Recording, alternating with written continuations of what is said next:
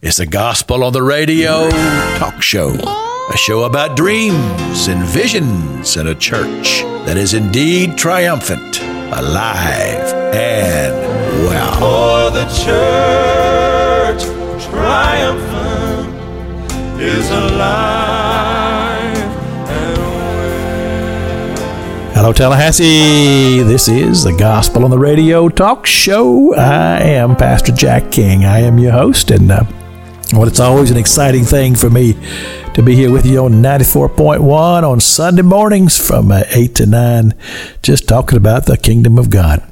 And as I say, it's a show about dreams and visions and a church triumphant, alive, and well. We have a few rules. We don't talk sports, politics, or doctrine, but we do always speak well of one another. And this is show number 1070 today.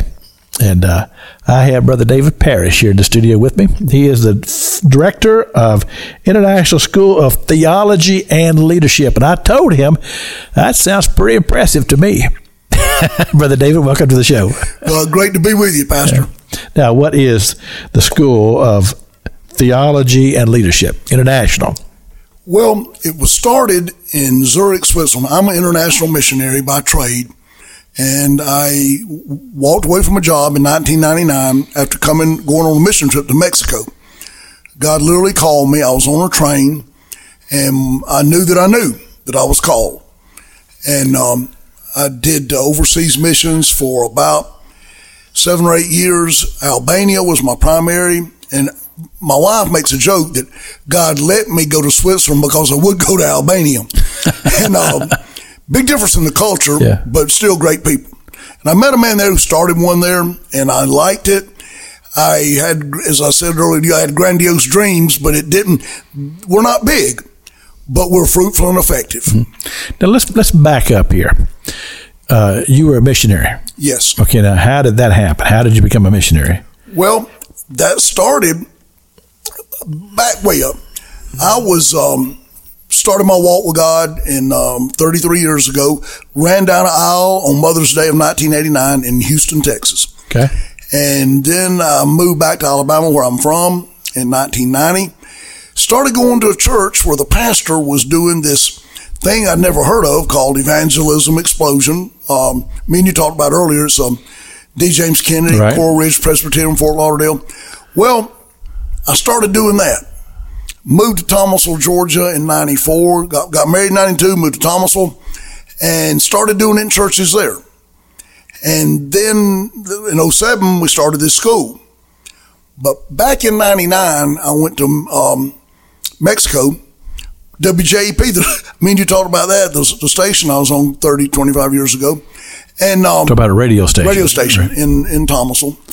And on a train, God spoke to me and said, I got bigger work for you to do. You've been in sales for all your life and your job. So I came home, told my wife, she said, praise God, I've known it for 2 years.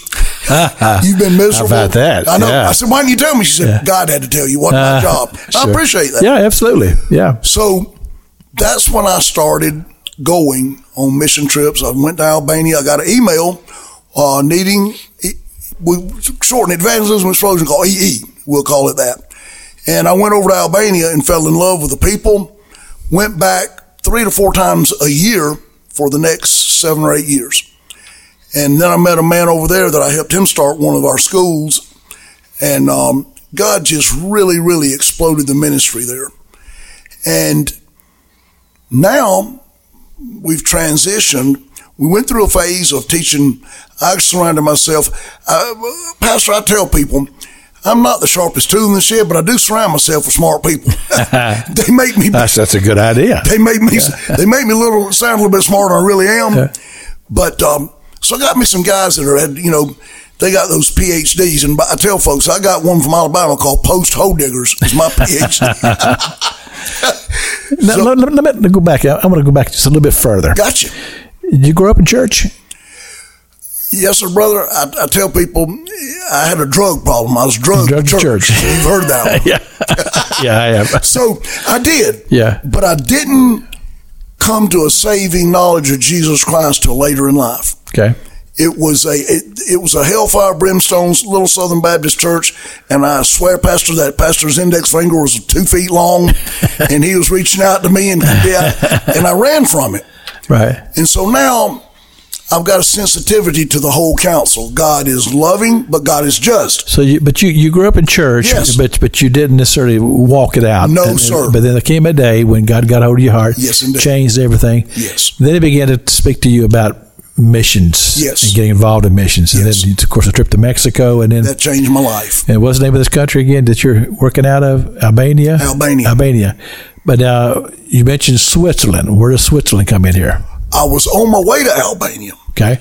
I was sitting at a conference at Coral Ridge Church in Fort Lauderdale, and met a guy from Switzerland who was in the evangelism ministry, and we got to talking. And I told him I was going to Albania. He said, well, man, stop and spend the weekend with me. I'll take you to the Swiss Alps. Well, brother, that's not something you turn down. Okay.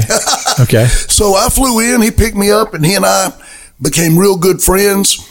And I went and helped him do some training there, and I met a lot of people there. And that's where I met the guy who helped me start this school. So it's been really an adventure that I'm not smart enough to plan out. Okay.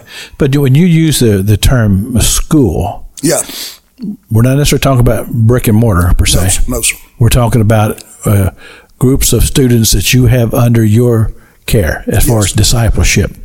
Now, this brother in Switzerland, this is where he was doing it. This was his heart. Yes. So he started the School of Theology and Leadership. 2005. Okay, he started it. Yes, sir.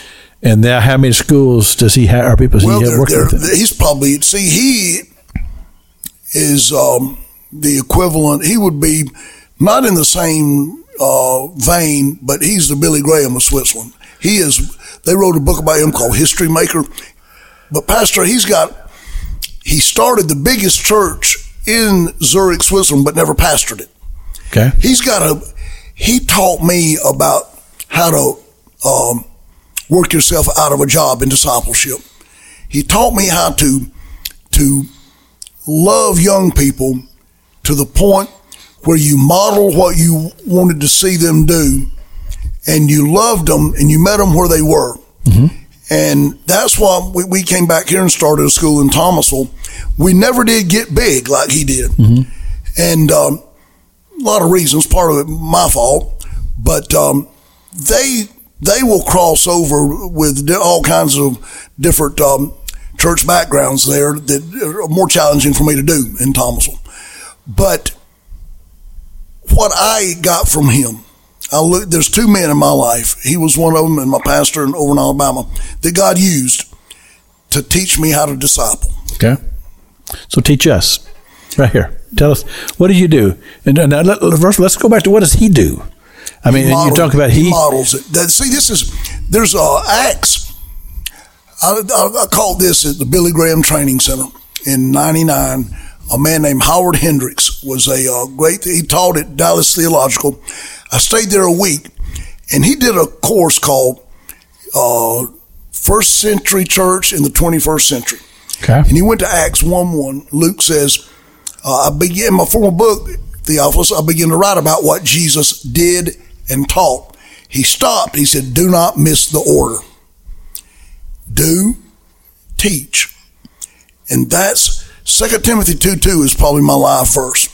Paul tells Timothy, the things you've heard me teach in the presence of witnesses, teach to reliable men, they may teach others. Okay. That's repetition. Multiplying. Yeah. That's my goal.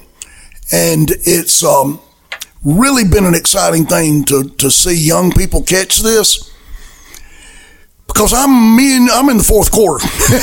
Okay, but tell me the name of the pastor in Switzerland again. Heinz Strupler. Oh my! Just like the ketchup, Heinz, and then STRU. Heinz Scoopler. Stroop. STRU. Okay. PLER. So I'll refer to him as Brother Heinz. Brother Heinz. Okay. So this is on his heart. Yes. Okay. And he starts something called School of Leadership, Theology and Leadership. And his vision is that it won't necessarily be brick and mortar. It's going to be, I'm going to meet young people. Is it mostly young people?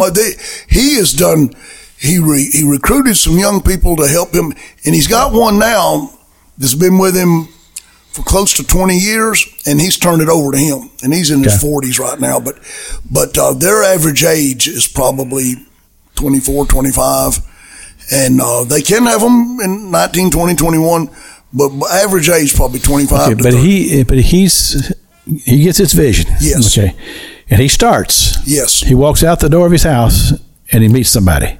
I mean, am I close? Well, he grew up. He came to the States and got all of his training in school. Okay. And he started discipling people. Well, you're right. Let me tell you what he did.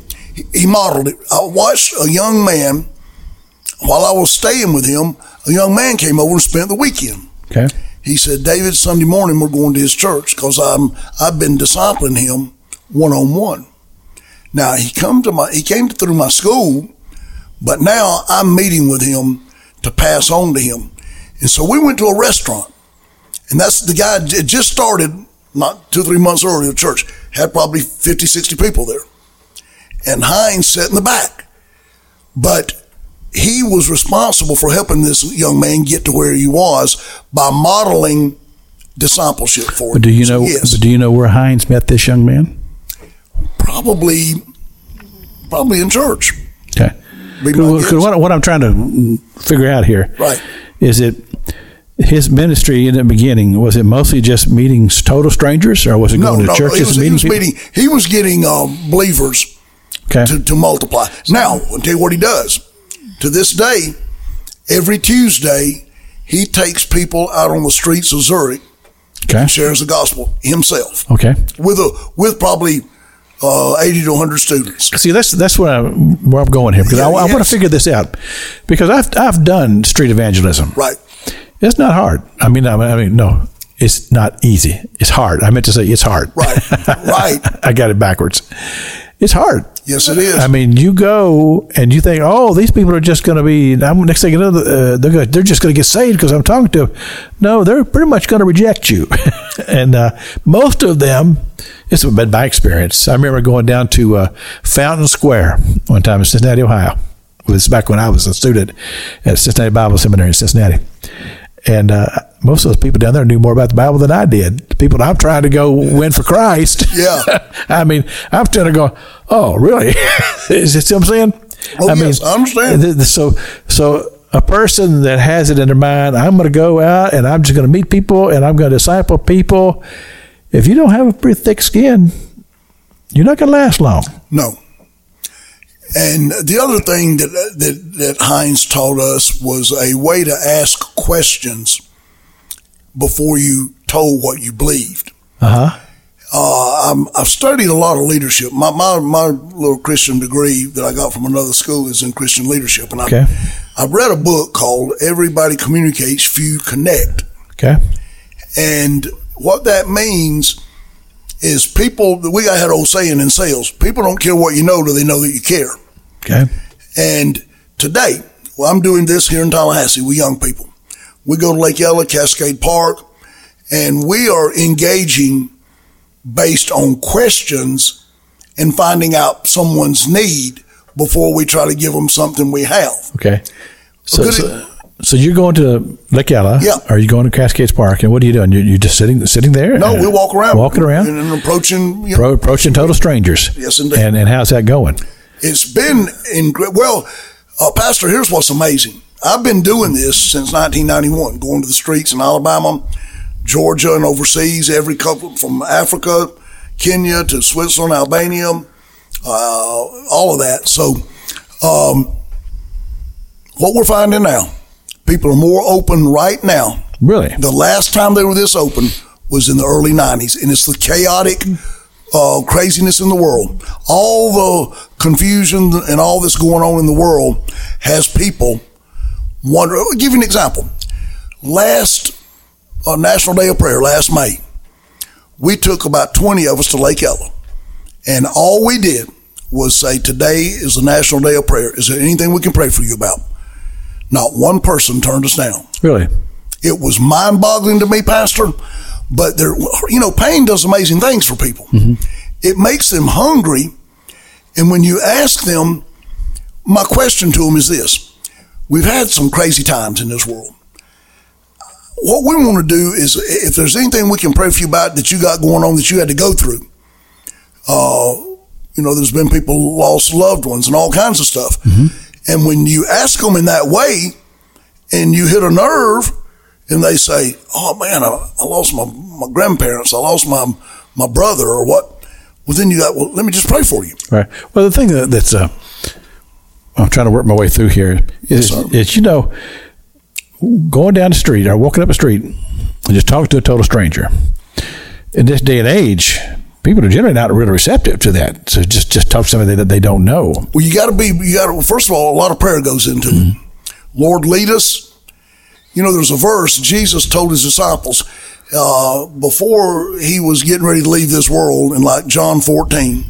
It's either 14 or 15. He said, my Father's always at work. I'm always at work. So my job is to join him and look and find somebody that he's already working on. Because Romans says they can't come unless the Holy Spirit draws them. So we're trying to connect.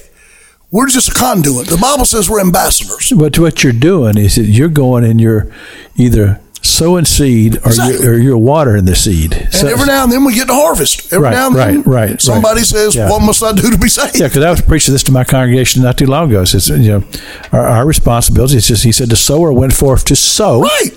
And so we're out there just sowing the seed. We're not always going to be able to know where that seed is going to land, but somebody else may come along and say, okay, there's some seed here. I think I'll water it.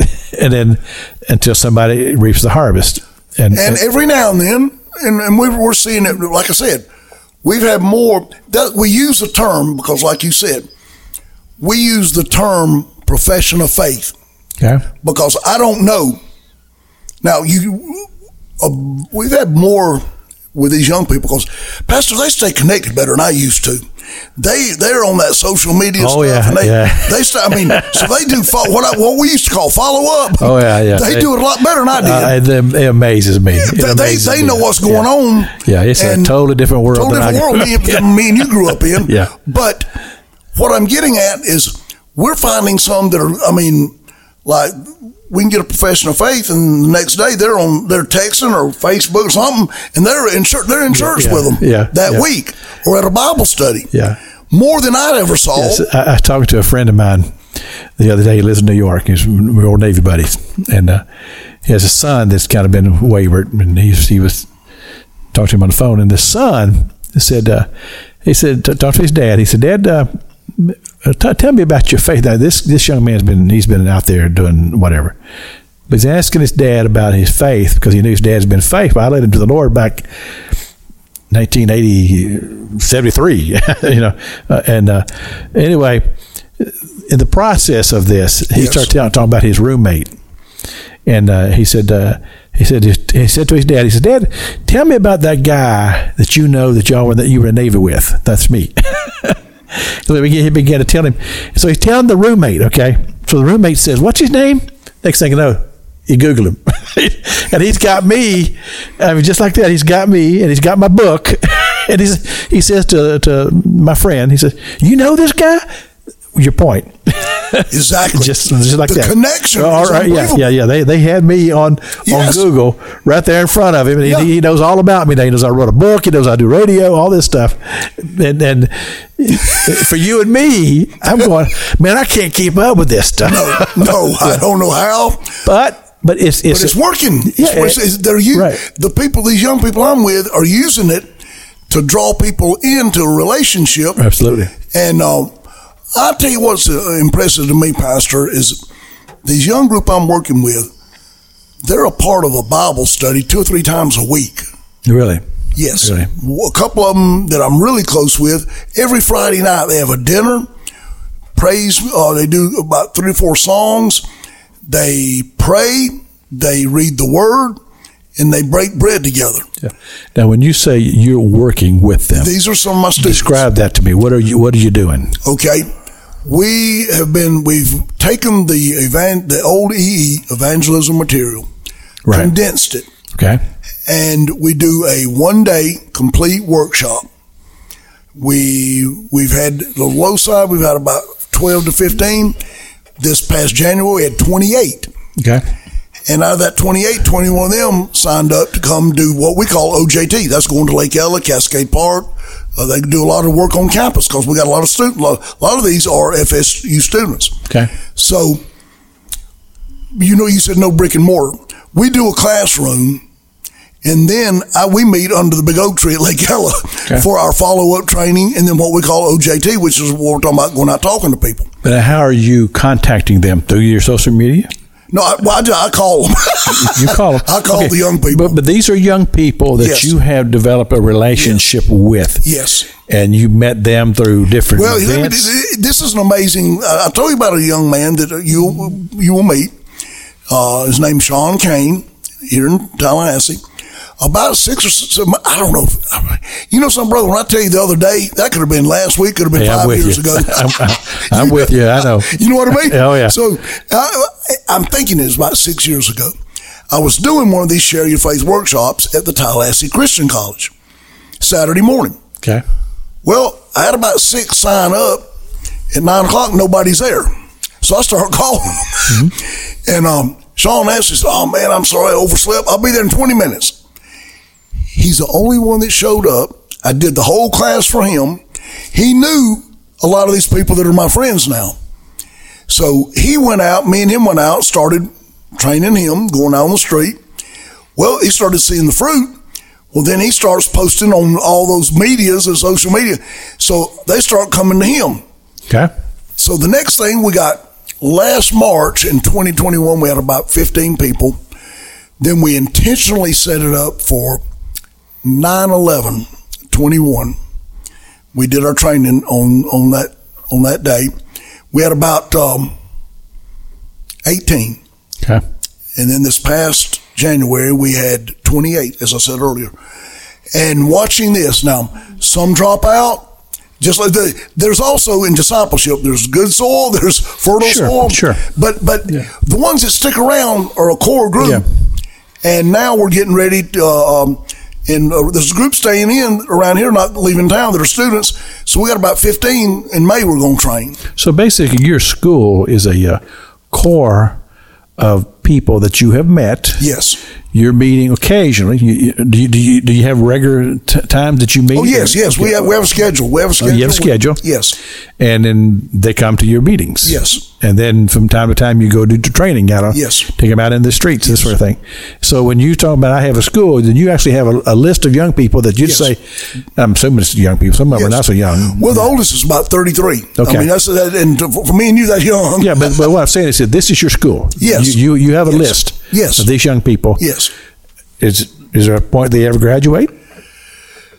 We're putting together right now something that I want to call a MDA. We're working on this right now. Masters of Discipleship Applied. In other words, if you're not applying it, you're not. Okay. I just read that 2 Timothy 2:2. In order to graduate, you need to get great-great-grandchildren. Right. That's my goal, because I know I'm in the fourth quarter, and should Jesus tarry, I want to leave something behind. Sure. And if I got them discipling and passing it on, then I've done what God's called me to do. So, yes, we meet, we have schedules, and yes, we have graduation. We give them a certificate. We give them a certificate after about 10 weeks. Okay. If they pass a test, they got to learn an outline and learn how to talk to people. We teach them how to build the connection and connect without offending. Now, the gospel will be offensive. Some of them don't want to talk to you, but it sounds to me like most of the schooling is happening here in Tallahassee. It is. Okay, but you live in Thomasville, right? Yes. So that's the only connection. It's the fact that you live in Thomasville, but you spend a lot of time in Tallahassee. That was God's doing, right? I met with a guy last weekend today in Thomasville that wants me to start this with a young group he's with, and I'm exploring it because I want to multiply myself. Mm-hmm. That's what people did for me. and I want to pass on. It's not mine. Well, the gospel really isn't mine to keep. God really called me. Acts 1:8, you'll receive power and the Holy Spirit, you'll be my witness. Mm-hmm. So that's my goal, is to pass it on to these young people. And we got a good structure, we got a plan, but we know that we got to go where God leads us. Sure. Now, you said you're a full-time missionary. Yes. Now, does that mean there's people behind the scenes that we don't necessarily know that's supporting? Yes. Okay. And how did you establish that? Friends, network of friends. Actually, a good friend, this is a God story. A friend of mine in Thomasville had lunch about a week after I quit my job, and I didn't know. Her and my wife were real close, and we all went to church together. And it's the first person we met in church. And her and my wife and her husband passed away right after we got to know her. And she had a business. Well, the day I told her this, she hands me a check for $10,000. Oh, my goodness. She starts your ministry solid. And wow. She went on to do that, more than that, every year for about 20 years till she passed away. Now, when you decided to quit your job, that was a huge step, was it not? Brother, I had people tell me I was crazy. And I said, we can talk about that later. I'm not going to deny that part. But God said, do it. And he's been more faithful in the last 23 years than I can. Brother, I just cannot tell you. Okay, now let me make sure I got this straight now. Yes, sir. You're a salesman. Was. Yes. Okay. And you have a regular job. Yes. And then God speaks to you and says, this is what I want you to do. Yes. I want you to start a school international school of theology and leadership. I didn't start the school right then, but I did stop my job and start discipling. Okay. The school came about 5-6 years later. So in the beginning, yes, you're just discipling people. Yes. You're not meeting with them on a regular basis. Well, I was doing it I had several churches in Thomasville, and then most of it was overseas though. Okay. I'd spend, out of a 12-month, I'd spend 5-6 months overseas, not all at one time, spread out. Okay. Now when you would go overseas and you'd win people to Christ or whatever, were you staying connected with these people? No, I trained the churches over there, and they stayed. I see. Okay, so you trained the churches to do all time using this material from the multiplying the Coral Ridge. Yes, what was it called? Evangelism Explosion. Evangelism Explosion. I remember it. I think I have the book up in my library, up in my office up there. Okay, so I'm trying to draw a picture here. I got you. I'm trying to paint it. No, we're doing good. So the radio audience understand what it is that you're doing for the gospel and how it all came about, and where you're going in the future.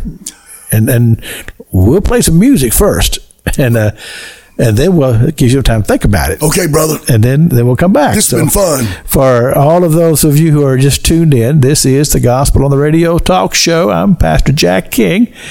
I am your regular host. I get to do this every Sunday. See, Brother David Parrish. He's my guest here today. And I don't know about him, but I like Southern Gospel. If you've listened to my show before, you know this. It's a tribute quartet. Amen. Now the church ought to be just shouting this in. Yes, Lord. Amen, amen. Hallelujah. God's going to send revival all over this land, and he's raising up people like Brother David Parrish. It's going to help lead the way. Hallelujah. Welcome this morning. I hope that you're on your way to church, but you may say, well, Pastor King, I don't go to church. I don't have a church. Hey, I got the solution. I just happen to be the pastor of Freedom Road Christian Ministry, 720 Capitol Circle Northeast in the Crescent Park Plaza. We start our service at 11:05 on Sunday morning. You've got plenty of time to get there. You can listen to the rest of this show and still make it on time, and I would encourage you to do so. frcm.us, that's the website if you want to check that out. If you're on Park Avenue or Capitol Circle heading toward Park Avenue and you cross over Easterwood, you're not far. Look for us on the right-hand side. You'll see a sign out there on Sunday morning. We'd love to see you. Bring the family.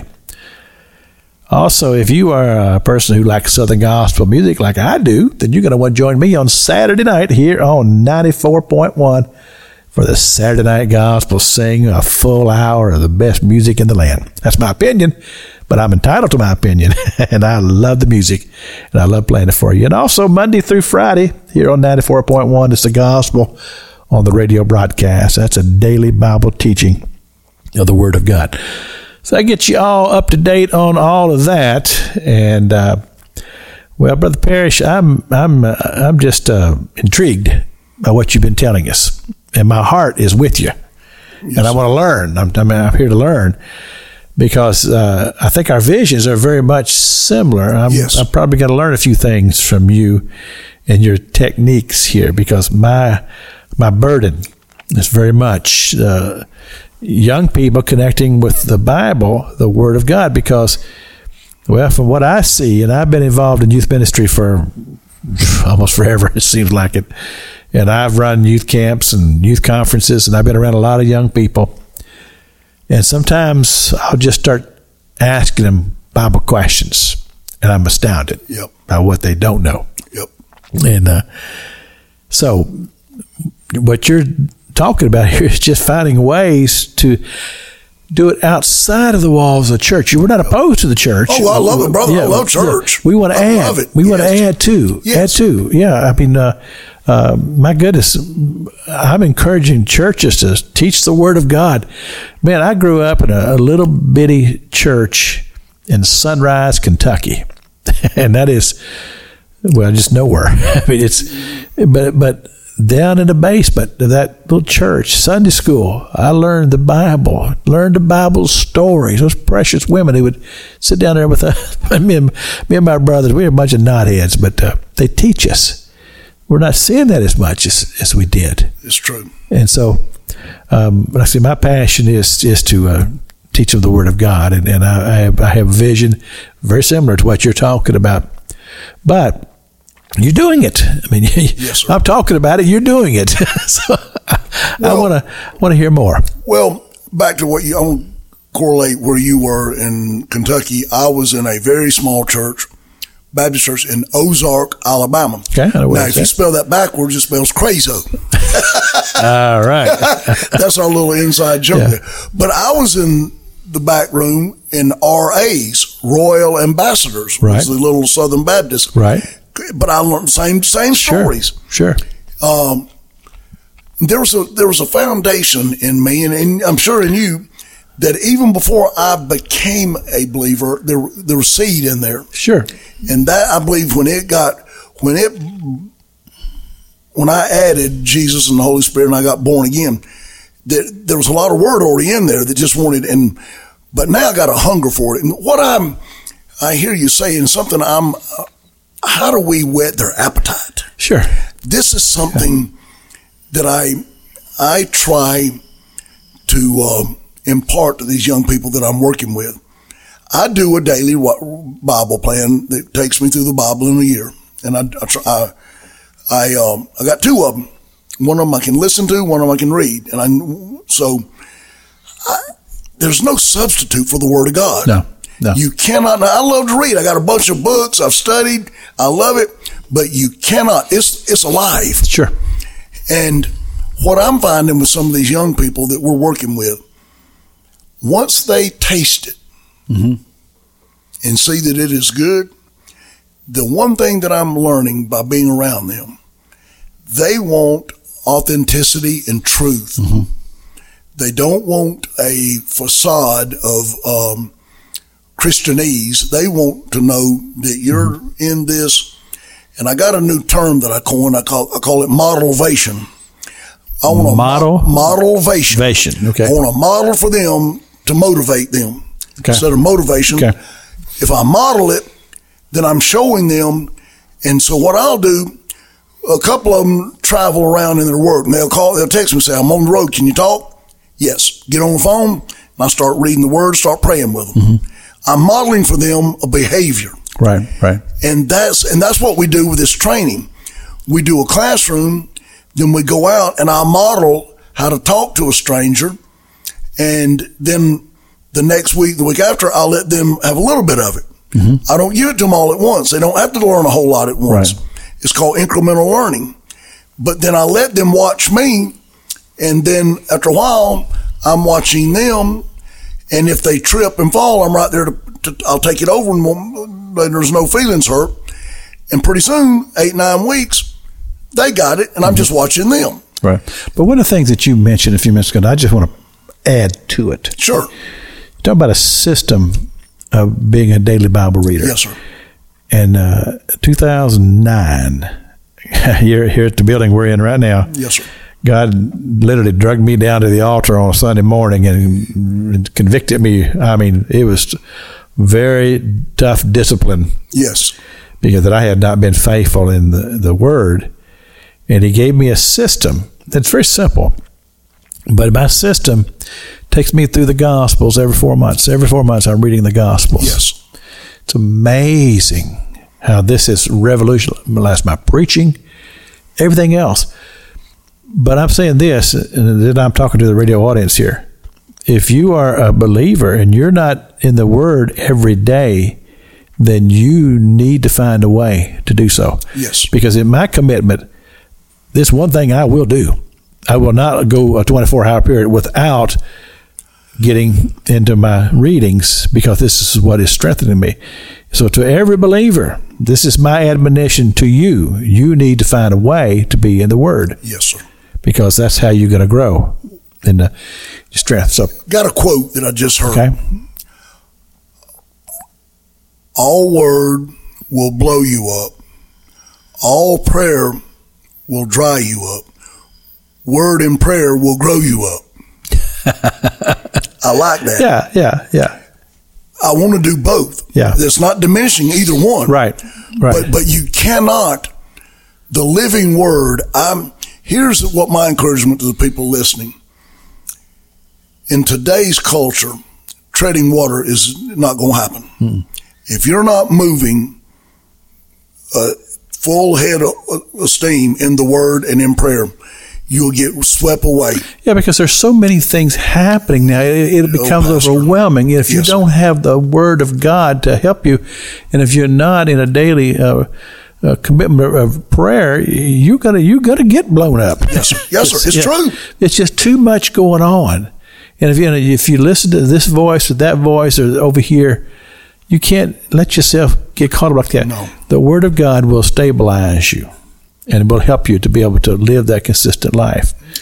My plan every morning, and once again, I know everybody I'm not legalistic about this, because sometimes you have emergencies, you have things. But in the morning, when I get up, I get my cup of coffee, I go get in the Word. My wife goes and gets in the Word.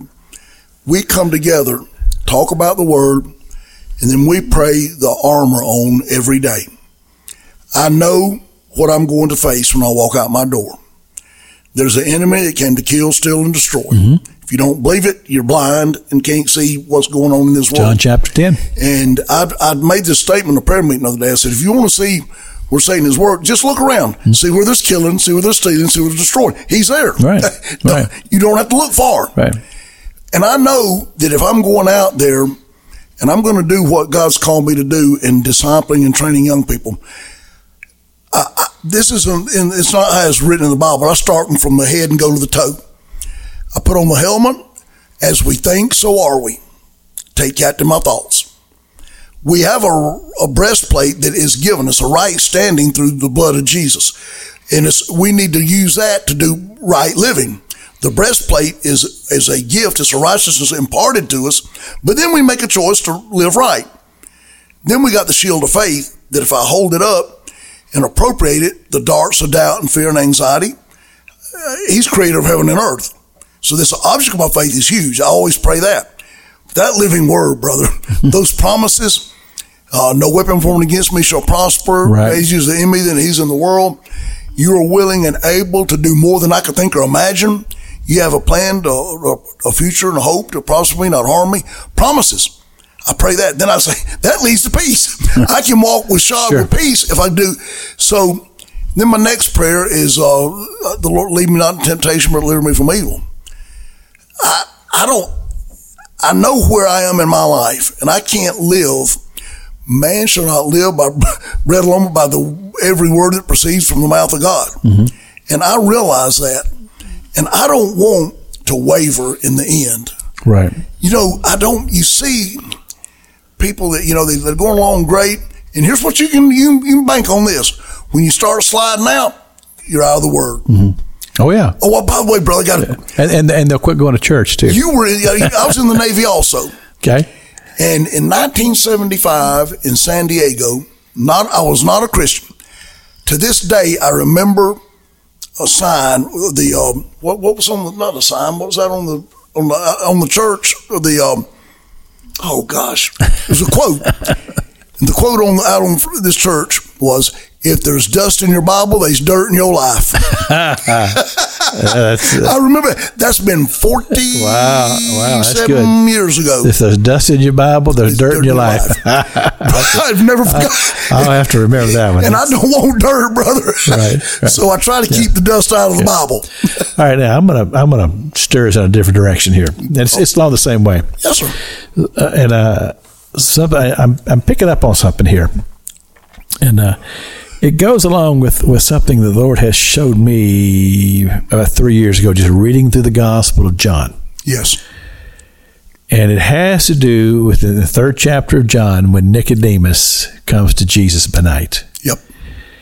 Most people, if I ask them, and I'm not to me to put you on the spot here, but when I ask most people, I says, well, what is it that Nicodemus wanted to know? Most people will say, well, he wanted to know how to get born again. And that's not what Nicodemus wanted to know. That's not what Nicodemus asked Jesus. Nicodemus asked Jesus, he said, how do you do the miracles? That's what he wanted to know. Jesus volunteered the information that you have to be born again, which brought me to the question, what is the true being born again experience? And I'm afraid what happens is a lot of people miss that point, and they don't realize that a born again experience is a spiritual awakening. It's something that happens in the spirit. It doesn't happen in the flesh. Right. So what happens is if somebody says, well, I'm going to become a disciple of Jesus Christ, but they're going to try to do it in their flesh. Can't happen. They're not going to be successful. No, sir. So it has to begin in the spirit. It has to become a spiritual thing. Yes, sir. The spiritual, when a person is truly born again and they become awakened in their spirit, that's when the love of the Word of God will come to you, because the Spirit, it becomes hunger. And he says that living water that's within you draws you to the Word. Yes, sir. And so as I'm thinking about, okay, Lord, how do I connect to these young people? That's the first thing. We have to get them out of the concept, well, I need to do this in my flesh. I need to go become a disciple. No, I need to get born again. I need to truly have an encounter with God. This is what I call the altar experience, because you remember, every great man of God used in the Bible had an altar experience. Yes, sir. Changed them. Yes, sir. Totally changed and transformed their lives. The Apostle Paul on the Damascus Road, you go on and on and on. Burning bush, Moses. Yeah. And I even think in a lot of ways when Peter had that sheet come down, I think that was something spiritual happened there, because he was, Peter was a man who struggled in a lot of ways. One of my favorite characters is Peter. Yeah, because he's so much like us. Matter of fact, I'm teaching. Yeah, he's like me. No, yeah. He had I call it fickleitis. Fickleitis. Yes, sir. He depicted the human nature of. Absolutely. He was like a yo-yo. That's why we identify with him. Me too. I do. Bro, that's scary. I mean, you got too much in common. But see, that's the point. But when he had that spiritual encounter with God, that when that sheet came down from heaven, he said, Lord, I've never eaten anything common or unclean. He says, that which I have cleansed, let no man call common or unclean. Rise, slay, and eat. Yes. See, that changed that old. Yes, and then I'll go back. Maybe I should go even further back. The Sea of Galilee, when Jesus just literally broke his heart. Yes, sir. And maybe that was his altar experience. But God did a transforming work in his life. That's when we become fruitful. Yes. And so I don't know, I kept hearing this, and I'm going, I got to get this in here, because people need to understand. It's not just something that you're going to be able to just say, well, today I'm going to become a disciple for Christ. I think it has to begin at the altar. There is the man who got my attention was not a pastor. I was in sales out in Houston. I was a heathen. And he said, David, I watch you. He said, if there's not a party, you'll make one. He said, you live for the moment. So you're sanguine. He said, yes. No. He said, besides that, you're emotional yo-yo. If you have a great week, I got to peel you off the ceiling. If you have a bad week, I got to peel you off the floor. He said, but I got one thought for you I want you to think about. Okay. He said, you're going to be dead a whole lot longer than you're alive. You might want to think about where you're going to spend all that time. Oh, my goodness. That's a good thought. Pastor, it really doesn't matter what you believe about the Bible, God. Go through a cemetery. Yeah. There's tombstones there, been there for 150, 200 years. Yep. They're somewhere. Did that get your attention? Oh, brother. It made me, my goodness. You got to stop and think. Yeah. And I just shared with a group of people on Easter Sunday. I said, I've never been much of a gambler, but the one gamble I would not want to take, and to me it's not a gamble, because this word is, like you just said, I know what came into me and changed me. Mm-hmm. But I wouldn't want to gamble. If I'm sitting out there listening today, please don't gamble that on your eternal destiny. Mm-hmm. The gamble is not worth it. Look, listen, brother, if me and you're wrong, no harm, no foul. No harm, yeah. But if we're right, yeah, and you don't know Jesus Christ, he is not. And here's the two questions we ask. These two questions are the most powerful thing in this whole thing that we teach young people. After we build a relationship and earn the right, you have to connect before you ask. These are personal, and you got to ask permission. May I ask you a question? Mm-hmm. Have you come to the place in your spiritual life, if you died today, that you know for sure you'd go to heaven, mm-hmm. or are you still working on that? Wow. Stop right there. Don't say another word till they say something. Mm-hmm. Well, I think so. I'm working on it. Great. The Bible says these things are written so that I may know I have eternal life. Mm-hmm. That's the word of God. May I ask you a second question? Yeah. If something happened, God forbid, I hope you live a long life, but if you died today and you stood before God and God said, why should I let you come into my heaven? What would you say?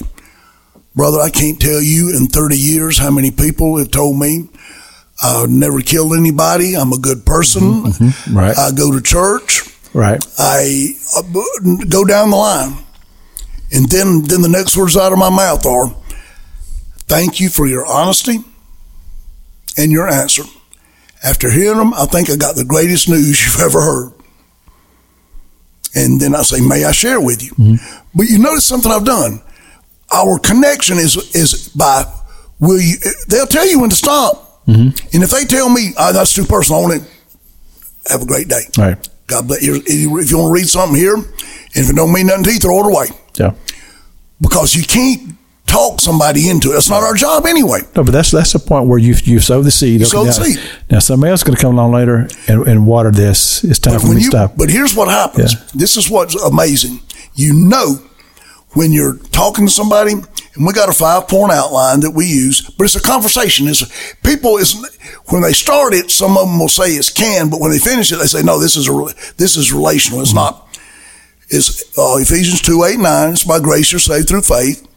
All men have sinned and fallen short of the glory of God. Man can't save himself. God is a loving God, but he's also just and must punish sin. Christ, both God and man, died on the cross, paid the penalty. It takes faith, not head knowledge. The Bible says demons believe. Now, here's what's amazing. Somebody can get interrupted. Say, I get to who God is, and their phone rings, and and they come back and say, go ahead, where were you? Mm-hmm. Brother, the Holy Spirit is at work. Yeah. They're being drawn. Now if they say, hey, I don't want to, man, this is too personal, I don't want to talk to you, I'll call you later. What? That's okay. Like you said, we planted some seed. Right. And that's all. We're called to do that. Yeah. We're an ambassador. You know, the Bible, Paul says we're to be ambassadors. Yeah. The literal definition is someone who takes the message from a king and not responsible for the response. Mm-hmm. So if we'll take that on, it relieves the pressure off of us. But so this guy, when you were in sales, that's what he did. He just planted some seed. He just dropped some seed on you there and went on. But that seed, it began to do what it. That's what we don't ever know. Right. This is why. I told my team I came up with a GPS: gather, prepare, and scatter. No, you're big on these acronyms. Yes, sir, I love them. See, here's what I learned: an educator will take the simple and make it complex. A communicator will make the complex and make it simple. Right. And I want to be a communicator because I am some kind of simple, bro. I came from Alabama, and I'm a simple. Well, the thing about it is, what good is if they don't get it?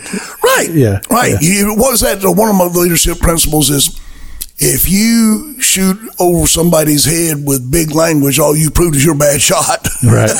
Yeah. And a lot of times what happens is we get caught up in ourselves. Oh, yeah. Oh, my goodness. And we'll see how impressive we can be. Yeah. And that's not it, because the truth is that we want the Holy Spirit to be doing everything. Everything. We got to depend on Him. Yeah. We just want to turn it over to Him and let Him use us as a vessel to speak what He wants to be spoke.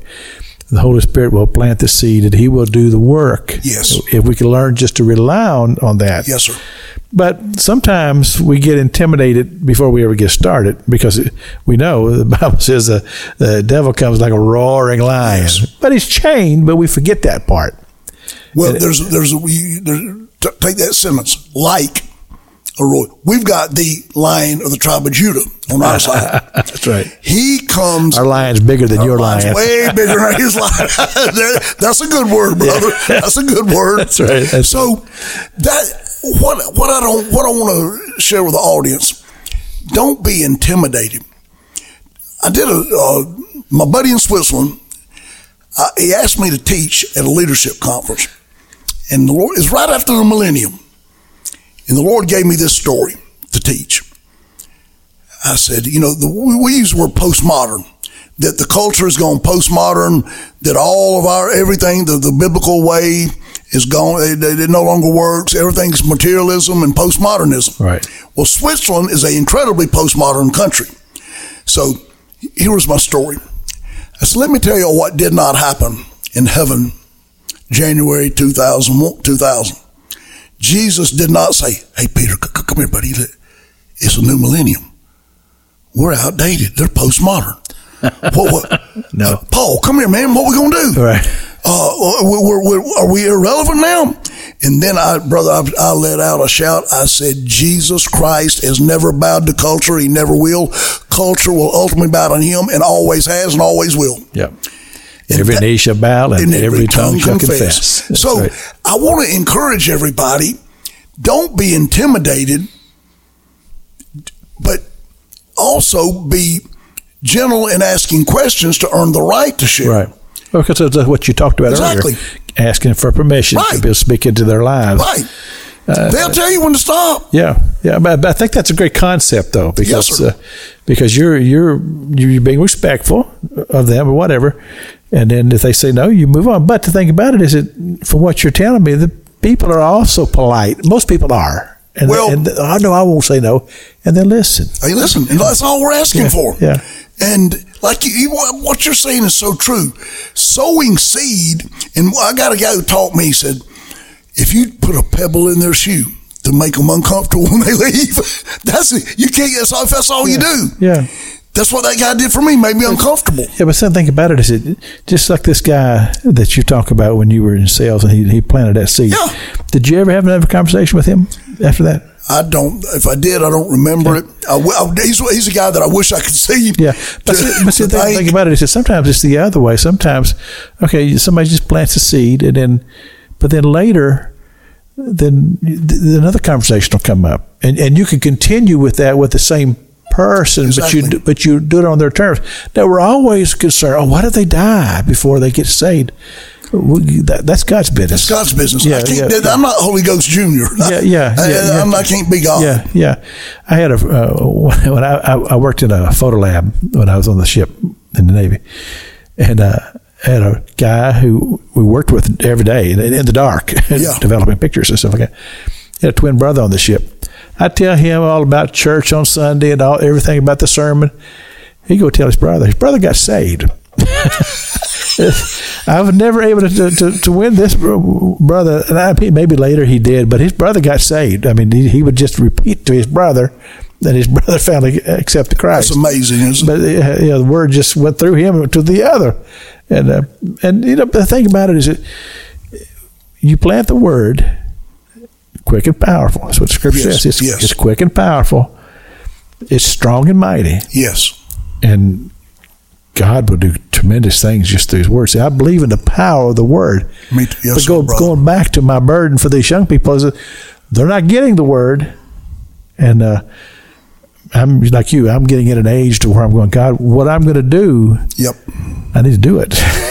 Well, that's why I'm multiplying myself right now is the most important thing, is having these young people that, and right now, the training, we've got a core group that coming up, I'm going to turn it over. Now, I'm going to be there to help them. Right. But I'm going to watch them and guide them. You're going to do what Jesus did and what Jesus taught us to do. He had His 12. Yes. And they follow. And we have to be that way too. Yes. Raising up the 12. Yeah. I heard Billy Graham make the comment. He says, that I did not do that I should have done. You know, I heard the same story. I heard the same speech by him. Yeah. Here's the thing. We're down to about a minute and a half here. We got to have prayer before we go. So we have to say, God, I got to give that to you too. Because I find myself being concerned about that, about my age. What am I going to do? I said, well, God, I've got to give that to you too. But Lord, please help me to be aware and treat every moment as valuable. Yes. Because this is kingdom work and we got souls at stake. Yes. Okay. All right. You got 15 seconds. Take it. I just want to thank you for the opportunity. Amen. And I hope that somebody's been touched. I hope that you'll be encouraged to trust God and not be intimidated. Amen. I just praise God again for being here with you, brother. Amen. Father God, in the name of Jesus, we thank you, Lord, for this opportunity to be able to share the word on the radio. Father God, I just pray a hedge about this radio audience. Father God, to you be glory and praise. We pray for peace around the world, and we pray for peace in the city of Jerusalem and the nation of Israel. These things we pray in Jesus' name. Amen. Brother Dave, it's been great to have you on the show. Great here, brother. I'll come back. Had a good time with you. Yeah, we'll do that. All right. Thank you. And until next Sunday morning, may the Lord bless you.